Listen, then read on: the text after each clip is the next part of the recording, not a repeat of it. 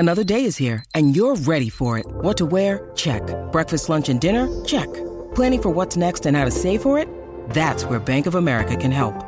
For your financial to-dos, Bank of America has experts ready to help get you closer to your goals. Get started at one of our local financial centers or 24/7 in our mobile banking app. Find a location near you at bankofamerica.com/talktous. What would you like the power to do? Mobile banking requires downloading the app and is only available for select devices. Message and data rates may apply. Bank of America N.A., member FDIC. When you need mealtime inspiration, it's worth shopping Kroger, where you'll find over 30,000 mouth-watering choices that excite your inner foodie. And no matter what tasty choice you make, you'll enjoy our everyday low prices, plus extra ways to save, like digital coupons worth over $600 each week. You can also save up to $1 off per gallon at the pump with fuel points. More savings and more inspiring flavors make shopping Kroger worth it every time. Kroger, fresh for everyone. Fuel restrictions apply.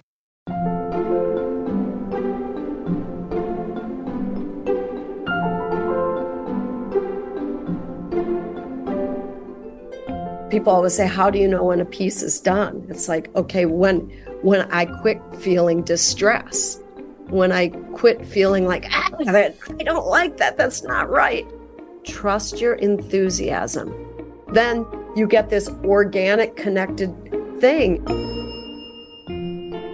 Welcome back to Working. I'm your host, Isaac Butler. And I'm your other host, Nate Chinen. Nate, always good to see your face in a little rectangle on Zoom. Who's our guest this week? Our guest is the incredible Grammy-winning composer, arranger, and bandleader, Maria Schneider.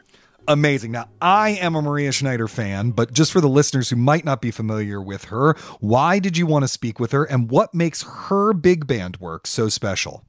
Well, it's so evocative, and it's just beautiful and coloristic and flowing, and really has a sonic signature and an identity that is almost instantly recognizable.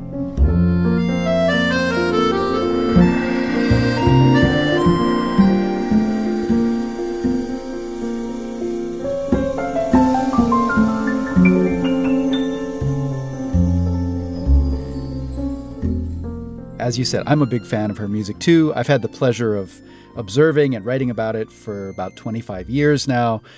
But really, what led me to her was the format and purpose of this show, because there's just so much emotional depth and precise detail in her work as a composer. And that's something that's unfamiliar to most people in the particulars. How do you do that? But really relatable in a broader sense. So before we begin, there's a couple people who come up in the interview that I think it's worth kind of discussing a little more at length for our listeners who maybe aren't that familiar with jazz history. Those are two of Maria's mentors, Gil Evans and Bob Brookmeyer. Who are Gil Evans and Bob Brookmeyer, and why are they important? Well, these are two of really the Mount Rushmore figures of modern jazz orchestration. And Gil Evans is probably the better known of the two, partly because of his affiliation with Miles Davis, which began with The Birth of the Cool in the late 40s and then continued in the 50s and early 60s in these really masterpiece orchestral albums like Sketches of Spain. So that's one major influence on Maria. And she's really understood as kind of the heir apparent to his legacy. And Bob Brookmeyer, who had a working relationship with Gil Evans, Brookmeyer is a little bit more cerebral, but like every bit the genius, and really also understood the palette of the big band. He brought all kinds of modern classical language into that tradition and modernized really the art form, and also had a very important teaching perch at the New England Conservatory.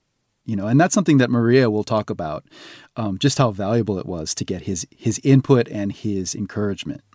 So that's just some of the cornucopia of delights that await our listeners. Is there anything extra for our Slate Plus subscribers? In addition to her work at the forefront of jazz orchestration, Maria is out on the ramparts as an advocate for artist compensation in the digital era. So our Slate Plus sidebar is all about the economics of streaming, something that the music world had to grapple with well before it hit the movie and TV industry. And then how she created her own sustainable alternative as a recording artist. Well, I don't want to miss that, but luckily I'm not going to miss that because I am a Slate Plus subscriber. And I gotta say, if you want to hear that or, bonus full episodes of shows like Slow Burn or Big Mood, Little Mood, if you want to support everything we do right here on Working, there's really few better things you could do for yourself and for us than to sign up for Slate Plus today. Go to slate.com/working plus. We'll have all the details right there. Okay, now let's listen in to Nate's conversation with Maria Schneider.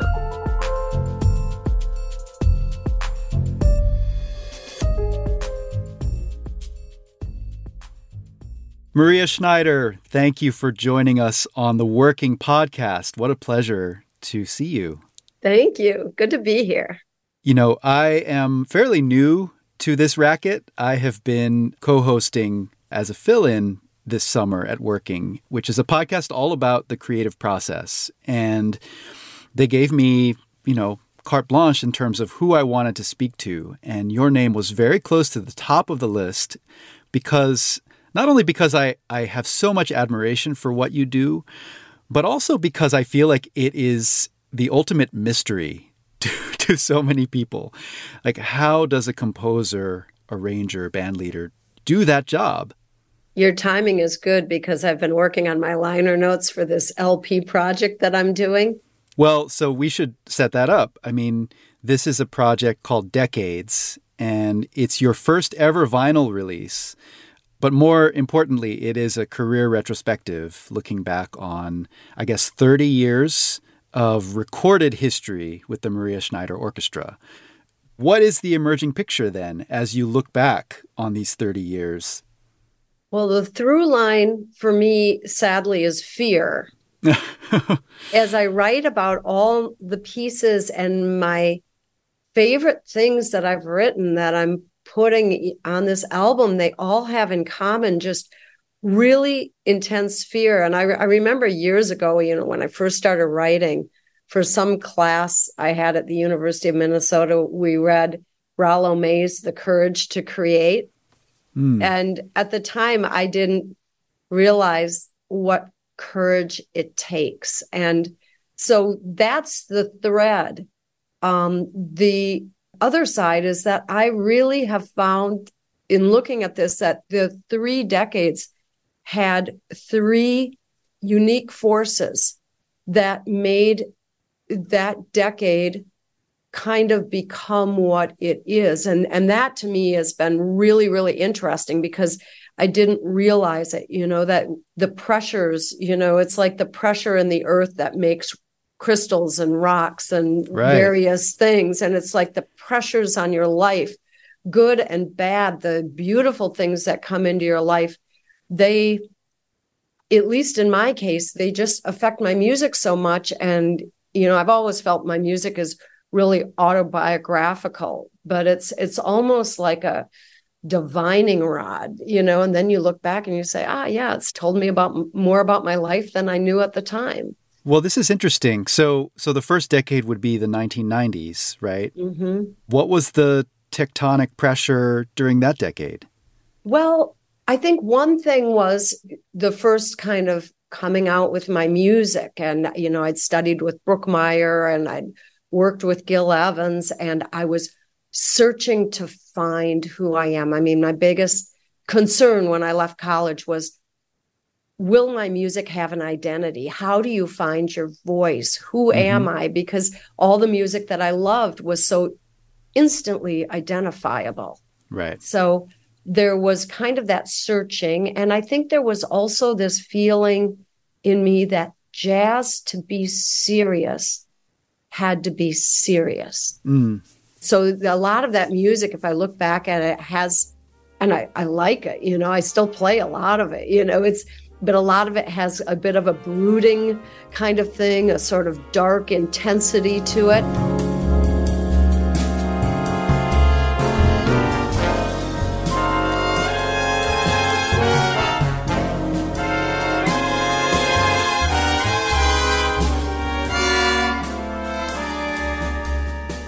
So I think there was some of me was, trying to prove my muscle as a jazz composer. And then there was kind of an event at the end of the first decade that was really a change maker in creating the second, what I think affected the music of the second decade. Mm-hmm. I do want to talk about that event, but first, let's not lose this thread of Bob Brookmeyer and Gil Evans, who were both geniuses and really mentors to you. And, you know, what was it like to be a young music student and to approach these two, you know, titans of orchestration and composing and arranging? Well, firstly, it was really fascinating because the two couldn't be more different as people, but they had such a tremendous respect for each other. So Gil, when I started working for Gil, and I will say it was a bizarre situation. I met Gil, you know, I was a music copyist working in a music copying office, which a lot of people don't know, but that's pen and ink calligraphy. And we'd all sit at tables and they would, you know, somebody would come in like Don Sebesky writing arrangements for the Tony Awards or some singer or whatever it was, or recording session. And we'd all be there copying the music. And I ended up connecting with Gil because of that job. A composer, Tom Pearson, came in. We got talking. We connected over music that I was Xeroxing for him. And we had lunch and he asked me who my favorite writers were. And I went on and on about Gil. And then he called me that night and he said, Gil wants to meet you. He happens to be my best friend, which I had no idea this guy even knew him, you know? Yeah. And so, but what was strange about it is that Gil, well, in the beginning, it was just copying. But the thing that was so weird is soon he started having me transcribe. Then he had me start reorchestrating his music for a big band because he started working in Europe. I can tell you I didn't deserve that level of responsibility, but there was something that Gil had that I read about in one of his biographies where he would just trust people. Mm-hmm. He would meet you, he'd get a feeling about you, you know, and years later, his wife told me that he used to sometimes call her after I left and say, Maria looks so much like mom. So maybe it was just because I looked like his mother, you know, who knows why it was. But then he would say to me, he knew I was studying with Bob. I didn't study with Gil. I was around Gil. And Gil didn't profess to talk about how he did things. You know, it was more like, do this. And then if you did it wrong, he would scream like no. Like, for instance, just to give you an example, one thing I reorchestrated for Gil was a passage that went from one note and spread into a very thick sonority. Okay.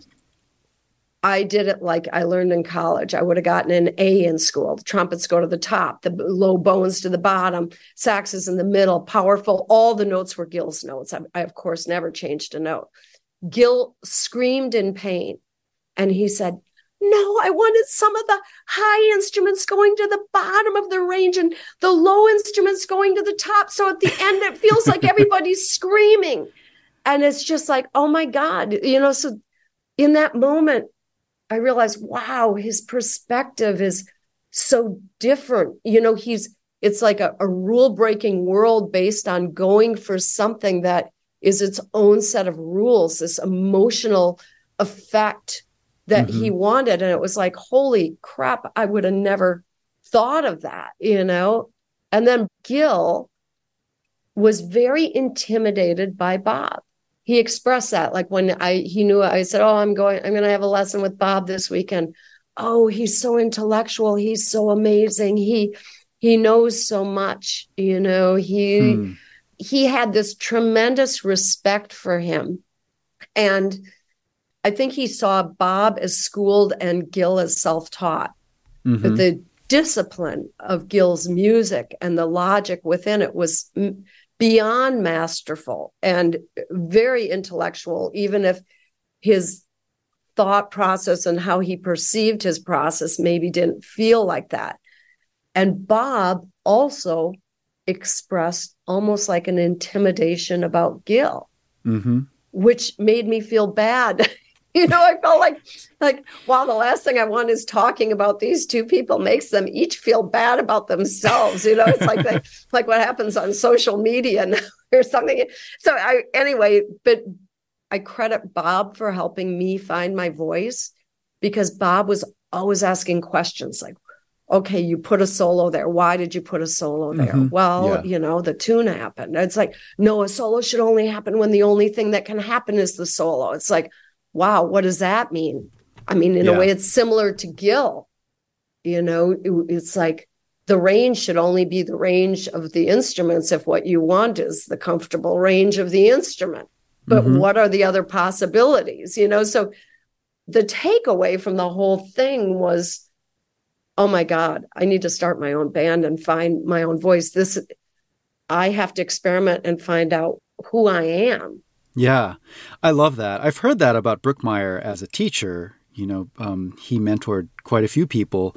But just this idea of, well, why are you doing that? Like, is it just because that's what the conventional wisdom would have you do? And it's such a valuable lesson to get from a pedagogue, right? Like, absolutely. Like, what is the motivation for this decision you're making? And that actually leads me to the idea of the big band as a tradition or a language. There's so much in that language that you cherish, and it's very obvious. But there's also quite a bit that you seem to deliberately kind of set to the side or ignore or push against. One example that I'll pull out is a sort of a common metaphor that the big band inspires, which is, machinery. You think about pistons firing, and, I guess in my mind, I'm thinking of like Duke Ellington, Daybreak Express in 1933, where he, uncannily mimics the sound of a locomotive.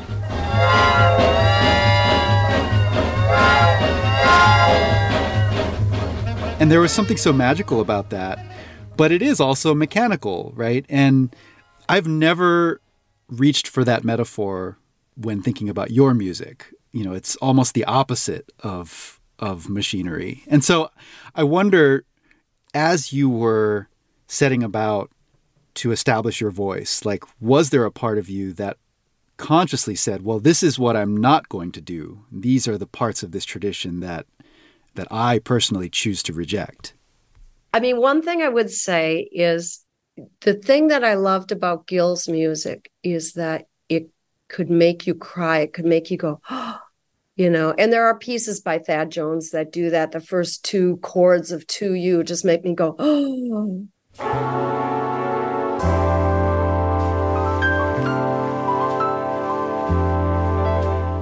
But a lot of the music does have that power, that excitement. And I love the bassy band and I love all those things.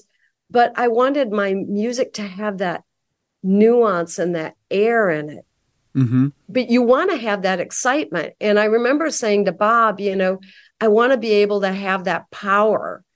And he expressed to me, he said, okay, he said, there's a femininity in your music, He wasn't afraid to say that. And I wasn't afraid to hear that, and he said, and whether it's true because I'm female or not. And I said, but I want my music to have strength too. And so he said, okay, so I'm going to teach you how to do that. And it was really about rhythm, repetition, how to get that power in the music. And so it was really wonderful to be able to talk to Bob candidly about that. Yeah.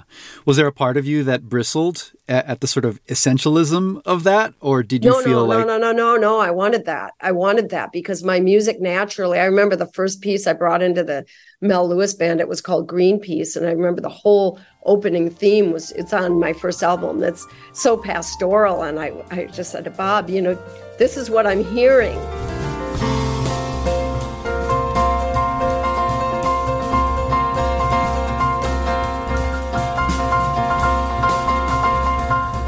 But I wanted to have power, and so then we talked about, so I did all sorts of modal things and vertical edifices that are kind of like your pistons that you talk about, and various, development in it. And I think that first album expresses some of that wish for that power. Yeah. We'll be back with more of Nate's conversation with Maria Schneider after this.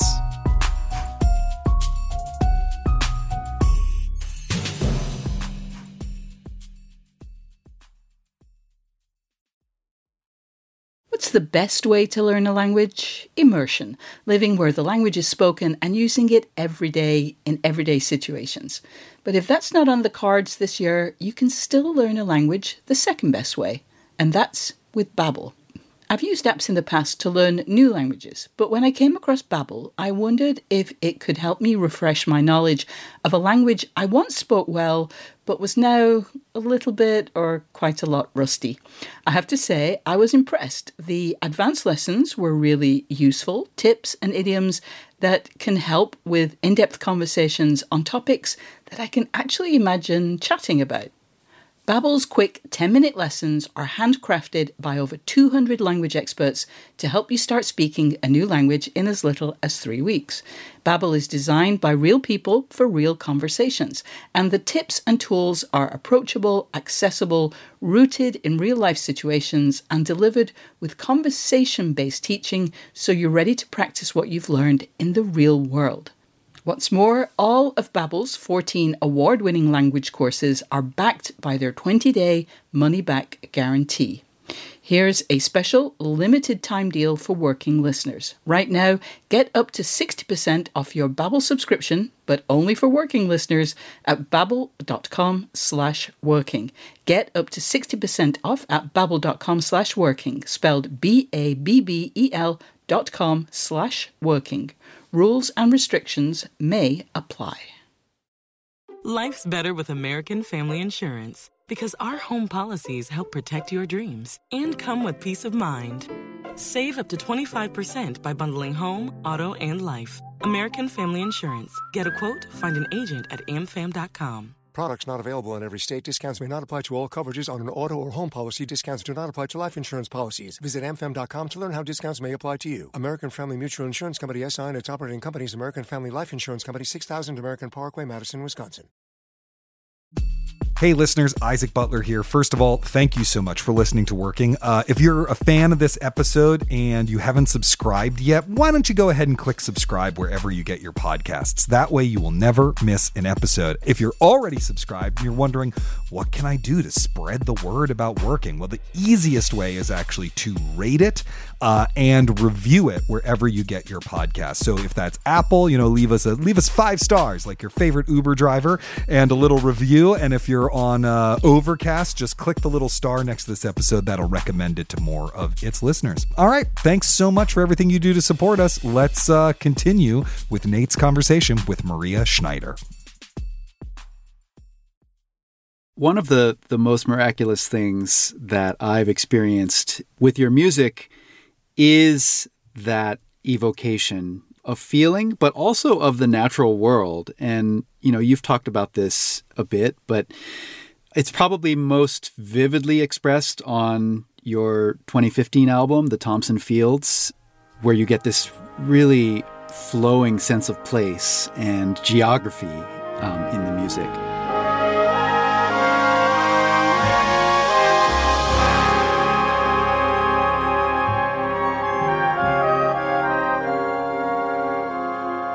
And you revisited that idea again on the latter half of Data Lords, your most recent release. So what is the translation process like? How do you think about the sensory experience of like a breeze moving across a wheat field and turn that into music? Yeah. Well, I don't very often sit down and say, okay, I'm going to write about this thing. Mm-hmm. Occasionally I do that. But usually what I do is a musical idea comes to me, in the case of the Thompson Fields, which you're referring to, in the laundry room of the basement of my building. That melody came to me and I'm like, I got to go upstairs, and I played it. And it transported me to the top of that silo back home, looking over those fields. So this is the part that is the mystery that I don't understand. But it's almost like, I don't know if I happen to come up with notes that then have an association from my palette of experience, or if it's almost like the experience wants to be expressed and it's something almost more mystical than that, Yeah. And I really don't exactly know, but sometimes I think it's the later thing because of the way people sometimes respond to certain pieces that hit me initially that way. It's Sky Blue, which I wrote the week that my best friend died, the Thompson Fields, which brings me home in some kind of way. And somehow I feel people feel that didn't necessarily grow up in Wyndham, Minnesota, standing on top of a silo. And so once the music attaches itself to a feeling or a memory, a place, the Pretty Road from Sky Blue, once it tells me it's that, then every choice I make from then on, I feel like it has to keep that sympathetic vibration going of something inside of me. And the choices can be intellectual, but even that is the intellectual is somehow organic, because a lot of times what I'll do then is I'll look at that first idea and I'll say, what's the DNA of that idea? It's like in the other room, I have a microscope and I love to look at an insect or a leaf, and you start seeing all these patterns and things. And it's the same thing. I'll look at that idea and just start to see the patterns inside that are making me vibrate on that level. When I find those patterns, now I can intellectually build on those things, develop so that everything has a feeling of organic outgrowth from that initial idea, and always choosing based on that within me, it feels like that thing. And at the end, when I went that place or that experience, and when I conduct music and I find myself transported to that place again and again, I'm like, how the hell does that happen? Yeah. How did that happen? But that's the best I can describe it. I don't know. That's really beautifully put, because first of all, I love that you choose sympathetic vibration as your metaphor, because it's sound, and it's physics. But this idea of respecting the sort of internal logic that's dictated by your intuition, right? Yes. There are no rules, except there are rules if you want to stay in tune with that spark or that initial feeling. There are rules. Here's what I tell students, because, so many students sit and write with so little confidence. And I know that because that's me too. And I say, trust your enthusiasm. And remember, you are not an outsider looking at this universe. You evolved with this universe. There's patterns in your body, things that miraculous things that are going on in your brain, everything. You can't help but be something that vibrates on the plane of the universe, because that's who we are. So I feel like we almost can't help it. And if we trust our enthusiasm and our choices are our own, which, like the Brookmeyer thing, not just doing something because somebody dictated and you think it's right, but doing it because you feel it, like Gil did with that crazy choice of people playing in their uncomfortable ranges, that vibrated with his internal sense of what the music is supposed to do to you, not how well it's supposed to be executed. You know what I mean? And so then you get this organic connected thing. And it's amazing with Gil that when I made that choice for him, because he asked me to, and it was wrong, but he asked me to do it. Physically, I could see it gave him such distress. And I feel the same thing. Like when I'm, working, and the music, like people always say, how do you know when a piece is done? It's like, okay, when I quit feeling distress, when I quit feeling like, I don't like that, that's not right. And what are your tools? Do you compose primarily at the piano? Do you sit in front of score paper, like in your old days as a copyist? Like what are the materials?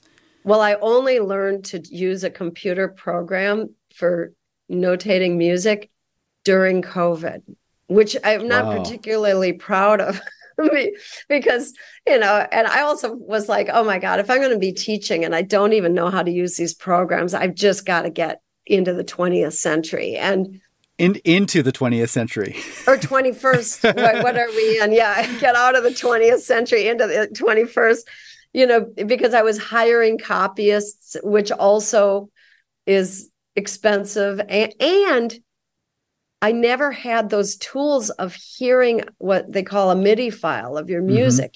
People who use a computer can play out an approximation with, and a pretty darn good one with instruments. And I thought, wow, that could be nice sometimes, because I'm sitting here going, okay, let me start from the beginning in my head again, Right. And it's like, wait a minute, nobody else on the planet is doing this, or not so many people, but that's the way I've basically worked. And I largely work at the piano, but then sometimes I really want to get away from the piano, especially the piano. And even in front of the score paper, you can lose all sense of time. And what I mean is, you spend a lot of time working on a few bars. It starts to feel like that idea is something you've been doing for 5 minutes, that it's 5 minutes of music, and it might be 15 seconds. And so then you get the feeling, okay, I need to move on, where musically, no, it needs to repeat. It needs to develop. And so a lot of times I'll just get up and I'll dance. And then my body kind of tells me, oh, this needs to repeat another time. This is now it needs, and so my body will tell me where is flow needed, where is impact needed, where is, almost like I'm watching a choreography, which when I was a kid, I danced and I did figure skating. So that kind of, makes sense in some kind of way too. Yeah, that sense of kinetic flow. And anyone who has ever seen the Maria Schneider Orchestra has taken note of your movements as a conductor, because you're not just, waving a baton.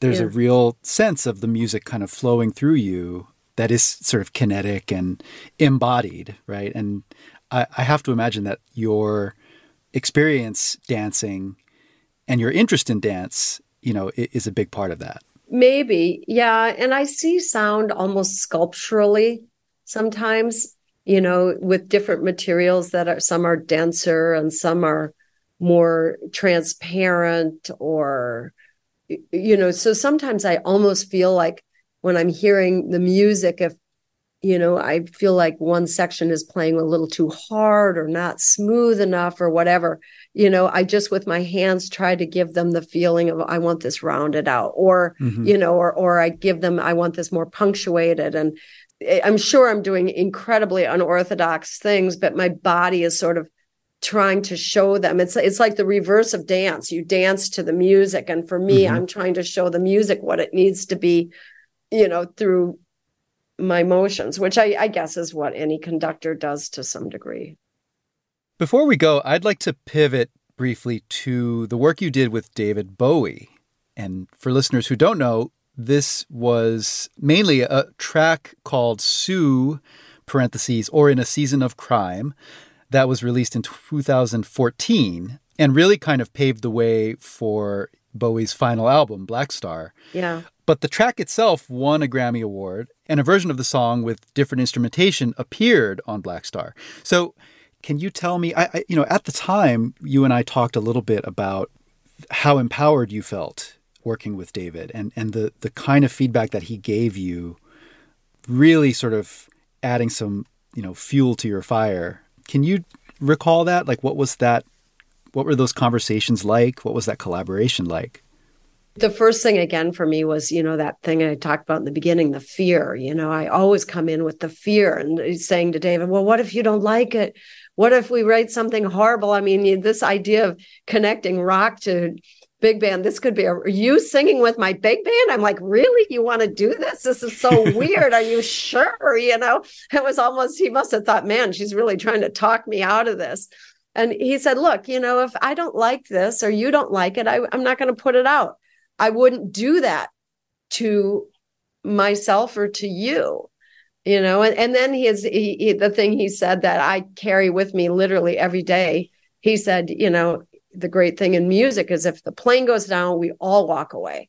So just throw it out there. And that was just so helpful and continues to be helpful to me. And I mean, I couldn't really believe I was sitting at my piano with David Bowie and him singing and us kind of testing sounds. So, da, da, da. No, how about soon? No, It's like, you know what I mean? Just like, it was like, I just can't even believe I'm doing this.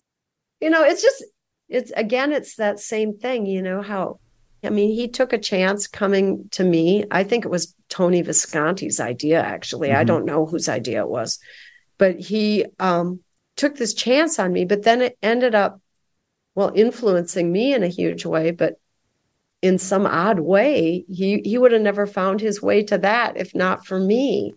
It's so amazing how, and I think his whole career, all those collaborations and different things he did, I mean, it's kind of a lesson in the beauty of just reaching out to something totally different just to see where it takes you and what comes your way, and it's amazing.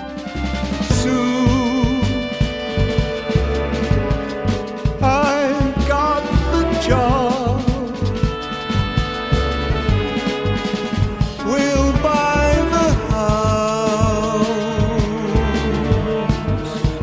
You'll need to rest, but now we'll make it.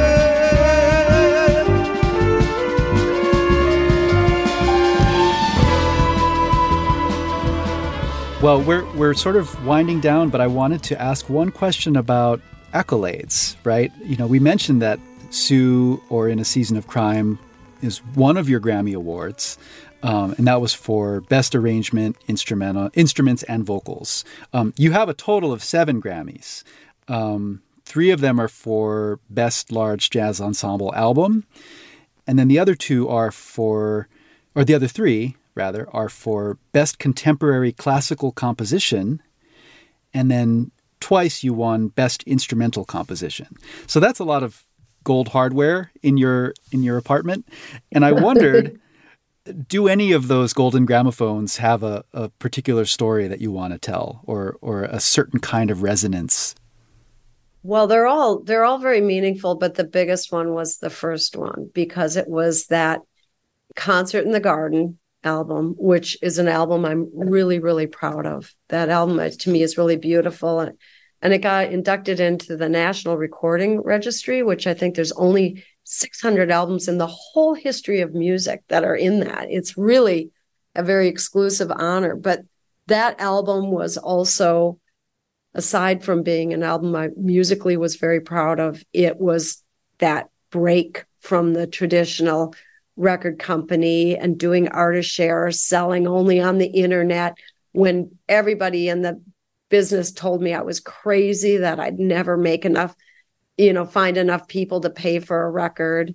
Right. We crowdfunded it. It started my whole thing that to this day is enabling me to record incredibly expensive albums. I mean, Data Lords was like $250,000, the whole thing. And I go all out on the design always. And, so winning that Grammy, having that be our first, was just like, wow. Yeah. It's very meaningful to me on so many.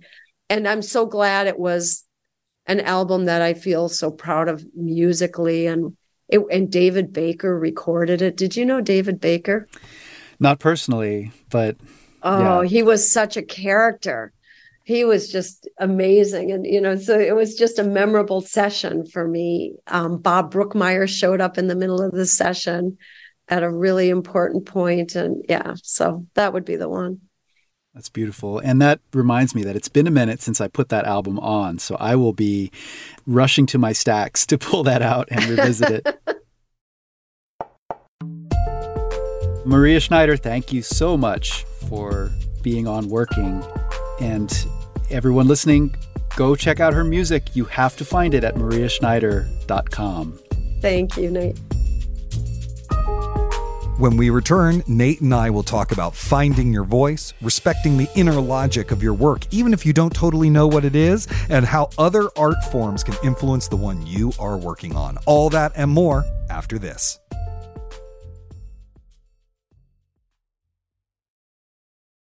Nate, that was such a wonderful conversation. You know, I could spend this whole time talking about David Bowie and Black Star and his move into jazz or Maria's sonic palette or whatever. But, we try to focus on the creative process here. So I want to highlight two things that the two of you talked about that I think are actually kind of related. The first is Bob Brookmeyer's idea of always asking, what is the motivation for this decision you're making? And the second is her idea of experimenting wildly in order to find your voice. And those two ideas are actually more related than they might seem, because the only way you really find out why you're making the kinds of decisions you make is to make a bunch of decisions and see what happens, right? That experimentation actually leads to the solution, at least to me. Do you feel like that's been a common thread in interviews that you do with composers? Most people who reach this upper tier of creative achievement, they have a really thorough understanding of tradition and technique, whatever that might mean in their field. But, as we've heard many times, those elements are a means toward artistic expression, not the thing itself. So there really has to be an allowance for the unexpected, for room to play. And, since we are talking about composers, I'll point out that this is a big reason Duke Ellington kept his band on the road year round. Even though it was an enormous financial and logistical strain, he had a traveling laboratory for sound. Now, Maria doesn't quite have that luxury because the economics are just impossible. And most of the musicians in her band are really busy in their own right, with their own careers and as sidemen. But, because of the longevity of this band, she's forged such a bond with these players over the years that she really knows the instrument, meaning the whole orchestra. Mm-hmm. And so she can try things out and hear the execution, and then sometimes that result leads to another set of ideas. Yeah, totally. And I guess maybe related to that is respecting the internal logic of your intuition. I was really struck by that, or I guess as she put it, trust your enthusiasm.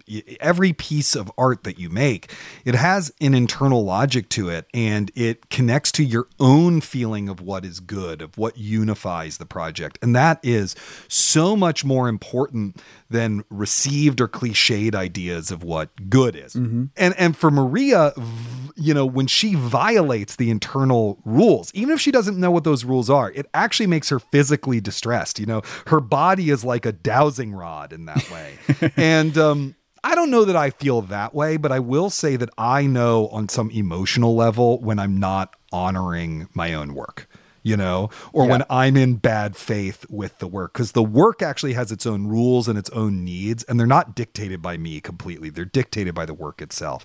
And I feel like for us in the journalism biz, an example of that is an editor is forcing you to make a change that you just know is wrong for the piece. Sometimes you make it anyway because it's wrong for the piece, but not catastrophic. And, your deadline's coming up and it's your first time writing for them, but you still feel like shit a bit afterwards. Right. And sometimes you fight it out because it really is important to you. And I'm just wondering, you've worked in this business for a long time. I'm just curious about how you navigate that stuff. I mean, I am in tune with the situation you're describing where the rhythm or the flow or the essence of a piece really demands its own form of respect, Mm-hmm. And I don't find myself ever bristling at editorial feedback the way that I did as a younger writer, when maybe the natural instinct was to go into a defensive crouch right. At any feedback. And maybe that's because my work is more structurally sound than it used to be. Comes with experience, or maybe it's because I've now been an editor myself and I have more of an appreciation for the process and know that, that the feedback is not, it is criticism, but it's not criticism, if you get my drift. Right. Yeah, totally. So, I rarely encounter that nightmare scenario that you described where you have to introduce a discordant note that kind of ruins the chord. I think if that happened, I would push back pretty hard. Yeah, totally. And finally, I just want to stress something that she talks about, the importance of dance and sculpture to her work, where she finds inspiration from other forms. And I got to say, nearly every artist I know and then I talk to you, whether it's over a cup of coffee or an interview, you know, if they're doing something interesting in their form, they're doing it in part because they're really bringing ideas from other art forms into it. Like, I'm a nonfiction prose writer, right? But I'm always thinking about comic books and documentary film and plays and how they do storytelling and what their rules are and how they work and what's interesting and forward thinking there. And like, how can I steal that and bring it to prose, you know? Yeah. You're a journalist. You're also a jazz enthusiast. You know, you've forgotten more about jazz than most of us will ever know. Do you feel that the music itself informs your writing? You know, when you're writing, are you like, the rhythm of this is off, it's in 3/4 time and it needs to be in 4/4 time or whatever? How should people who are kind of thinking about, you know, maybe I should incorporate other art forms into their work, how should they think about going about that stuff? Well, don't get hung up on it. You know, like the example that you just described, I think is maybe, you know, for comic effect, right? It's a little extreme. But I will say that musicality is very important to me as a writer. And it's not a literal translation. Most of the time, I don't actually read my stuff aloud, but I do hear it in a way. I read out loud. I read out loud. You do? Revision. Almost always I read the piece that I'm going to turn in out loud at some point. That's something that I should maybe carve out more time and space for. And I will say, now that I'm working more in radio, it's just a natural part of the process. But, you know, even when I'm not literally reading out loud, I do spend an awful lot of time tinkering with rhythm, you know, thinking about how that fits in with word choice and syntax and construction. And, you know, it really makes a difference, if only on a subconscious level, you know, for the reader. So decisions like, do you end this sentence on a strong beat? Or do you syncopate? Do you, you know, is it an offbeat? You know, most readers don't really register that choice, but they feel it. And that can ultimately be the difference between a story or a piece that really resonates and one that kind of feels inert. And then, you know, we're talking about music and rhythm, but it's not just music. You know, like you said, I mean, I'm also massively influenced by other art forms. You know, visual languages, whether it's Lee Friedlander or Kara Walker or Hiro Murai, you know, I could go on and on. Sometimes an editing choice or a particular slant of light will lead you to just the perfect turn of phrase. Yeah, totally. And, you know, you think about, I mean, one of the things that I learn a lot from film, I mean, I think people often talk derogatorily about the influence of film on storytelling, which I totally understand, because prose storytelling and cinematic storytelling, they are different. They have different rules. Right. But, you know, the editing rhythms of film are so fascinating to think about when it comes to paragraphs and edits, right? It's like, when are you holding the shot, so to speak, for a long time and then cutting away? You know, to talk about Hiro Murai, for example, you know, the way he uses the camera, there's often these sort of long, very frontal takes, right? How do you do that versus whatever the equivalent of Paul Greengrass quick editing is? Right. Yeah. And then when you do go from that static shot to something that is more, you know, kinetic or like circuit-like, you know, that's a really interesting decision. Why? You know, it goes back to that Brookmeyer idea. Why did you choose to do that in that moment? There is actually a reason, you know? Oh, yeah, totally.